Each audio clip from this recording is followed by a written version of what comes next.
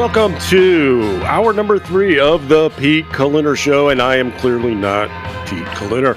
This is Brad Slager filling in for the host as he is taking a well-deserved break, and hope Pete has the feet up, drink in hand, and is enjoying some solitude. Well, here we can move into maybe the sporting realm a little bit as a big story is broken. One of the rare times that the WNBA makes the news, but big news was yesterday that Brittany Griner, the WNBA player who's being held in Russia on drug charges, was facing a conviction actually yesterday. She was, if you're unfamiliar with the story, and most people have probably heard this, but she was traveling into Russia. She was going to be playing there actually in a Russian basketball league. And she was detained and arrested for carrying hash oil. And she's been in stir for the past few months. There's been a lot of negotiations taking place. And Griner yesterday was sentenced to 9 years in Russian prison after failed negotiations with the White House and our administration to get her possibly free on a prisoner exchange. What was interesting about this is that Russia seemed to step up their negotiations as far as what they were demanding. We were looking at a prisoner exchange here is what it comes down to. That Brittany Griner, as well as former Marine Paul Whelan, were going to be part of this exchange. Whelan is being held on charges of espionage. Has been for a while. And U.S. authorities said that they offered Russia what was quoted as being a substantial proposal. The idea here was that they were going to send, meaning the U.S., authorities were going to send over convicted Russian arms dealer Victor Bout, known as the Merchant of Death. And CNN actually was reporting that Russia wanted more. They say that Russia came back and said they also wanted included the name of Vadim Krasikov, who's a military colonel that was convicted of murdering a Chechen fighter in 2019. He was sentenced to life in prison here. And Russia clearly feels like they've got leverage. The fact being that Brittany Griner is a quasi-celebrity. She's a known entity, at least in the States, and there's a lot of push for it. Sports journalism, obviously the WNBA, and a host of other people are lobbying on her behalf. She's getting a lot of press, and as a result, Russia sees this as an opportunity. And it seems as if her conviction is a way of stepping up negotiations in order for Russia to get more.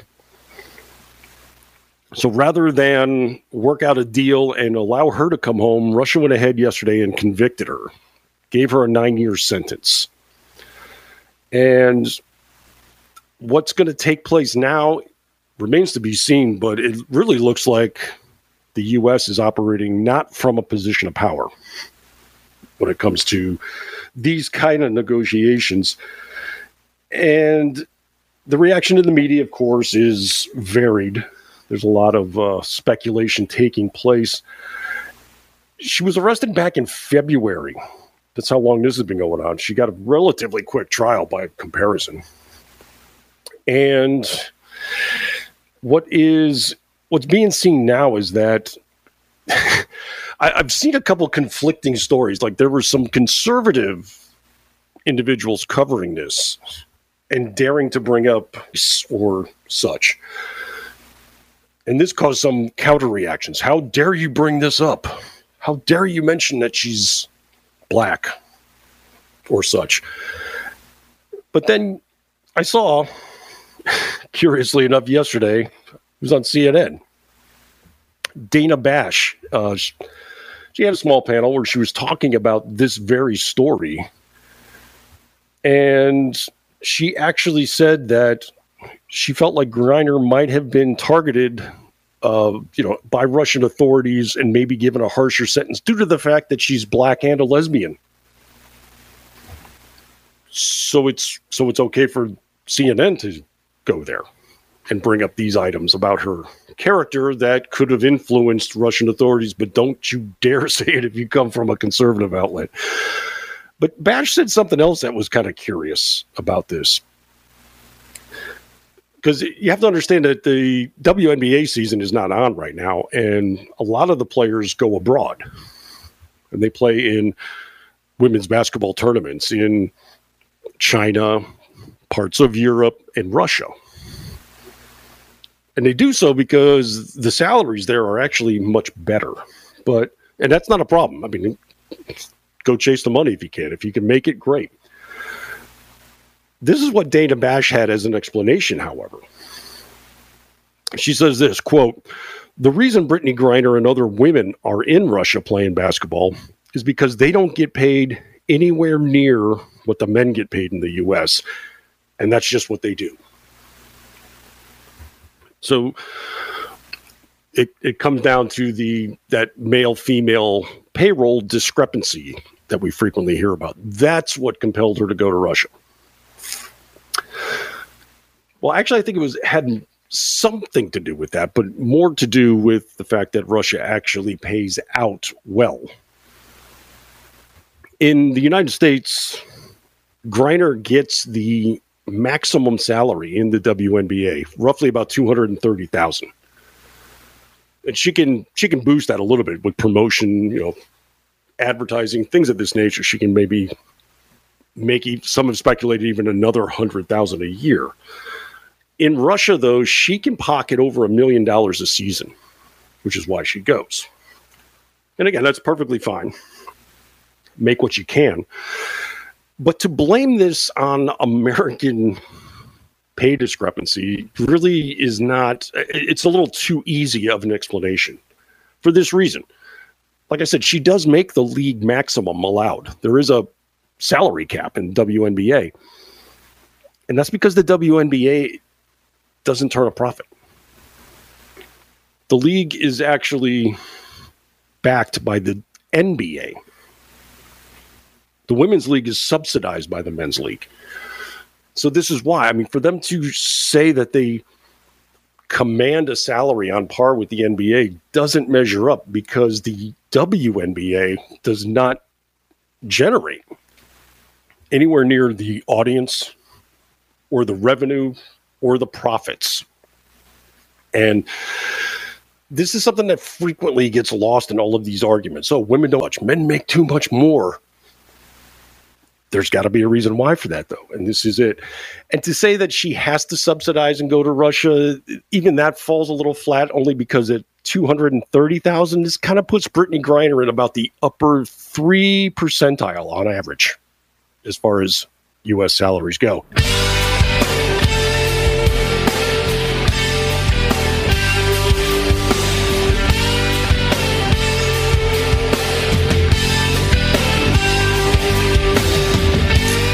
How we doing this Friday afternoon? Brad Slager is in for Pete Kaliner.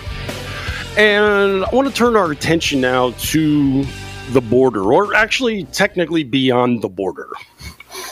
Because immigration has been a huge problem that they've had to contend with in the border states. You wouldn't really know this based on the news. They have kind of backed away from this story for the better part of a year, while the influx continues, and they're pouring across the border as we speak. Interestingly enough, it was about a week or so ago when the quiet announcement was made that the Biden administration was actually going to continue building the wall in the Arizona area near Yuma. This was kind of a curious announcement, given the fact that this was one of Joe Biden's primary objectives when he first got sworn in. If you recall, those first few weeks after he became president, Joe Biden signed a number of executive orders, dozens of them. And about 1/4 of those executive orders all concerned the border and immigration policies, primarily rolling back those that had been put into place by Donald Trump. And among them included suspending construction of the border wall. And now here we have Joe Biden, the administration, completing the work. Well, when challenged on this, White House Press Secretary Karine Jean-Pierre, she said, well, what they're really doing is cleaning up what was left behind. When in fact, what they were doing was closing the gap that remained there. Any kind of cleanup, of course, had to take place because Joe Biden had halted construction. Well, nonetheless, in the ensuing year or so since Joe Biden took office, immigration has become just a catastrophe on the border cities, especially in Texas, but also in Arizona. They have just been flooded and dealing with a massive influx of people. And these are small cities on the border there. They're relatively tiny.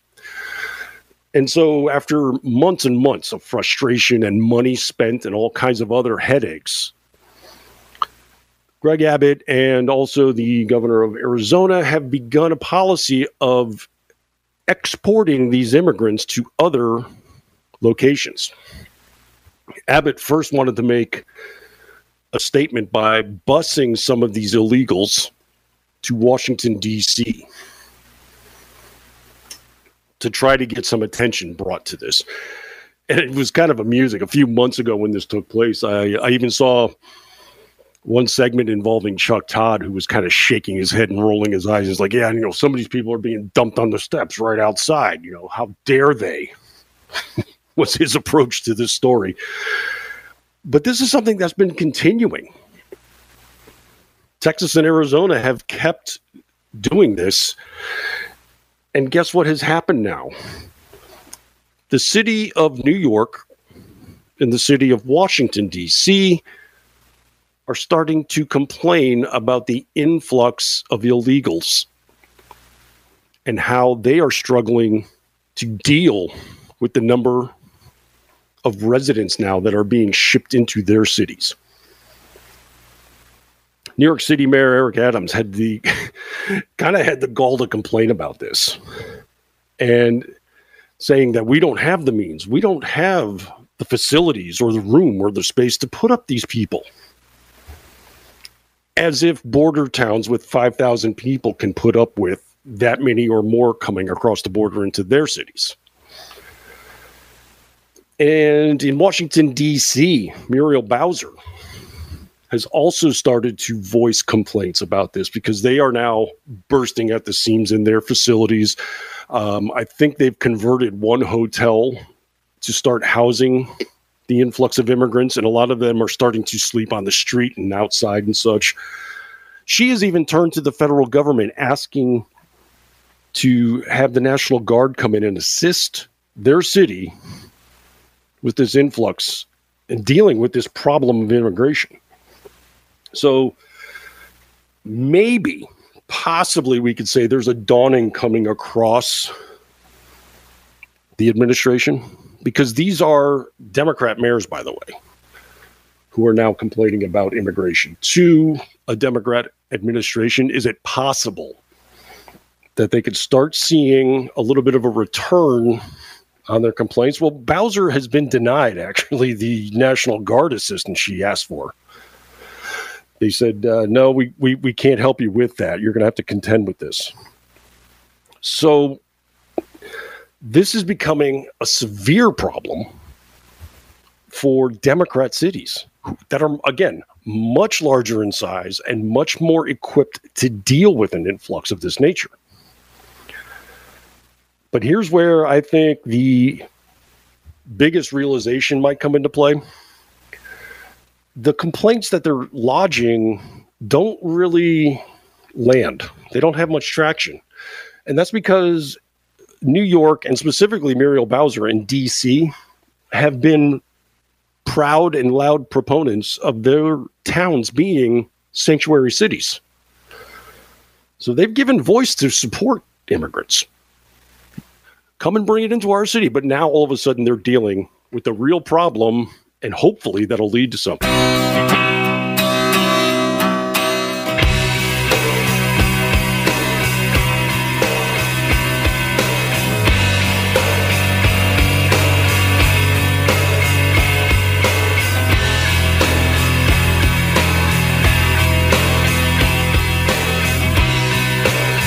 Welcome back to the Pete Kaliner Show. This is Brad Slager, columnist at Town Hall, writer at Red State, podcaster, and a number of other outlets, including KLRN Radio, and twice weekly at Red State with my media podcast, Liable Sources. One of the things I've been covering when it comes to the media, comes to the press, is the manipulation of the language.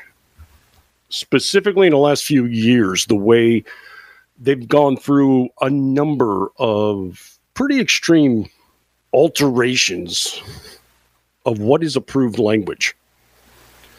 And it just seems to be the ongoing trend. You know, we saw when they were confirming our last Supreme Court justice. And, you know, the issue came up, well, what is a woman? And the answer that was given is, well, I can't say because I'm not a biologist. We're literally at the point now where declaring what is a woman is controversial. Now, they just had a couple of weeks ago, there was a testimony on the Hill, and Josh Hawley was speaking with a college professor and said to her, you know, that he basically flatly declared that women can have babies. This was controversial. Consider that for a moment. Saying that it's a woman that has the ability to give birth is controversial. The professor fired back at him and said that, you know, this was offensive language and it's dangerous. It could be violent and the individuals could take their lives or harm themselves as a result of this. As a result of saying a woman is what gives birth. You know, this is where we are these days, that we have to redefine basics. And a lot of this has to do with the press paying fealty to the trans community. Something that it's just an ongoing thing. It's growing, in fact, that more and more times we just have to pay deference to the trans community, which as a percentage of the general public is very, very small. And yet the amount of deference paid to it is completely imbalanced. So now we have reports that come out on occasion that they have to mangle the language to say an individual that's blessed with a uterus or a person capable of delivering birth, things of this nature. They have to go as neutral as possible because actually assigning gender and sex to an individual can be deemed hateful. And yes, they're even going so far as to try to alter the Spanish language because in intolerant fashion, the Latin languages actually have gendered nouns. And so they come up with phrases like Latinx, supposedly, despite the fact that an overwhelming majority of Hispanics reject that very term that's still being forced on them on occasion. And it's just ongoing. We constantly alter our language to appease those who really are not that offended to begin with. Recently, they even had Merriam-Webster alter one of the definitions of woman in the dictionary. You know, how you can look up a particular word and they'll have various definitions, you know, 1 or 2 or 3, A, B, or C. And in one of them, it said, woman is a designation that is the opposite of a male. Because they just can't declare a female to be a female. They have to kind of couch it and put this hazy kind of definition on. So a female is the opposite of a male. Then if you go to male, it says they're opposite of a female. So you don't even have clear definitions anymore in the dictionary of these things. Well, it has gotten to the point now where I've seen this happen a couple of times in journalism where they actually will go against their prior stances on issues of this nature. So what I mean is, it used to be believe all women, right? Anytime there was an attack, anytime sexual assault or anything of the nature was declared, the woman is always correct. Not anymore. I first saw this. This was in a BBC report that had come out, and I'll give them some credit. They went so far as to actually explore some of the ramifications of this. You know, what happens with the trans community and how women become diminished as a result, things of this nature. In this report, though, they had a detail of a woman. She was a lesbian, and she detailed an episode she went through where she was out in the town, had encountered a trans woman, and was detailing how she kind of felt uncomfortable with this individual, you know, because she could tell they weren't biologically female, but she kept going along with it. And she even said things of the nature like, I felt kind of pressured to be with this person because of, I didn't want to be seen as intolerant or such. Well, this individual that she went home with the trans female, and in the course of things escalating, she then backed off and said, no, I can't do this. The woman said this, quote, "He threatened to out me as a TERF and risk my job if I refused to sleep with him," she wrote. "I was too young to argue and had been brainwashed by queer theories, so he was a woman, even if every fiber of my being was screaming throughout. So I agreed to go home with him. He used physical force when I changed my mind upon seeing his penis and raped me." The BBC, in the report, went forward to change her testimony in order to change the pronouns so as not to offend the rapist. They threatened to out me as a TERF and risk my job if I didn't sleep with them. They even went so far as to say this. They used physical force when I changed my mind upon seeing their penis and raped me. They literally did this. A woman is detailing her rape, and the news outlet changes her quotes and her testimony because they didn't want to be offensive to the trans individual that attacked her. This is the level that it's getting to, where the priorities are so convoluted and imbalanced that now we're appeasing attackers, where it used to be women were to be honored and listened to in these cases at all times. Not anymore. It's more important to get the pronouns correct than it is to condemn an attack on a woman. And the thing is, this is not an isolated case.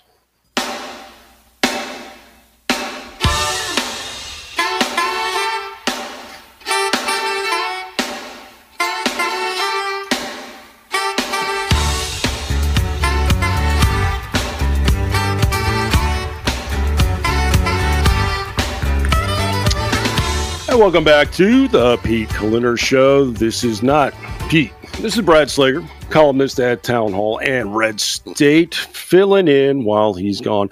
Now, I was just discussing how many in the media are altering our language in real time, redefining what is a woman, declaring what is hateful, and declaring what is and is not accepted terminology anymore when it comes to gender and sex. And I just, right before the break, I was talking about how the BBC did a news report where they were altering the language of a rape victim because she used the wrong pronouns. Amazingly enough. Well, that was hardly an isolated incident, turns out. Recently, a piece came out in Variety, the entertainment magazine, concerning the actor Ezra Miller. If you don't know Ezra Miller by name, you probably at least recognize from the movie The Flash, playing that superhero in the, well, that movie has not been released actually yet. Ezra Miller was in Justice League as that character, and it's one of the movies that Warner Brothers was hoping would launch a variety of character films, and The Flash being one of them. It's been long delayed. It's in the can, as they say, finished up and ready for release, just been delayed because of the pandemic. Ezra Miller has appeared in other films as well, including the it's not a Harry Potter film, but it's part of that universe, the part of the franchise, Fantastic Beasts, The Secrets of Dumbledore, for instance. But Miller's making a name, less as an actor and more as a problem. Over the course of the last year or so, Ezra Miller has had a number of violent incidents across the globe. There was an incident of attacking a woman in Germany. A couple of problems have risen in the country of Iceland. Also in Hawaii, where a couple of other incidents took place, disturbing the peace with one individual and later assaulting that person. There's also been a couple of cases here in the States, I believe it's North Dakota and Massachusetts, where Miller is accused of grooming very young teenagers. This is not a strong character individual, and it is presenting a number of problems for Warner Brothers. They're trying to figure out what to do now in regards to this franchise. Should they continue with it with Ezra Miller? There's a different actor that portrays the Flash in the TV show, so there's consideration of bringing them in instead. But there's a lot of PR problems for the studio. There's also some linguistic problems for Variety. Because once again, we have a case of them speaking to a woman being attacked and altering her language. So the woman they spoke with, who had to endure an attack from Ezra Miller, says this. She says, quote, "I think it's just fun and games, but then it wasn't. All of a sudden, he's on top of me, choking me, still screaming in my face, asking if I want to fight. My friend who is filming sees that he is obviously not joking and is actually serious. So he stops filming and pushes him off of me." And on she goes.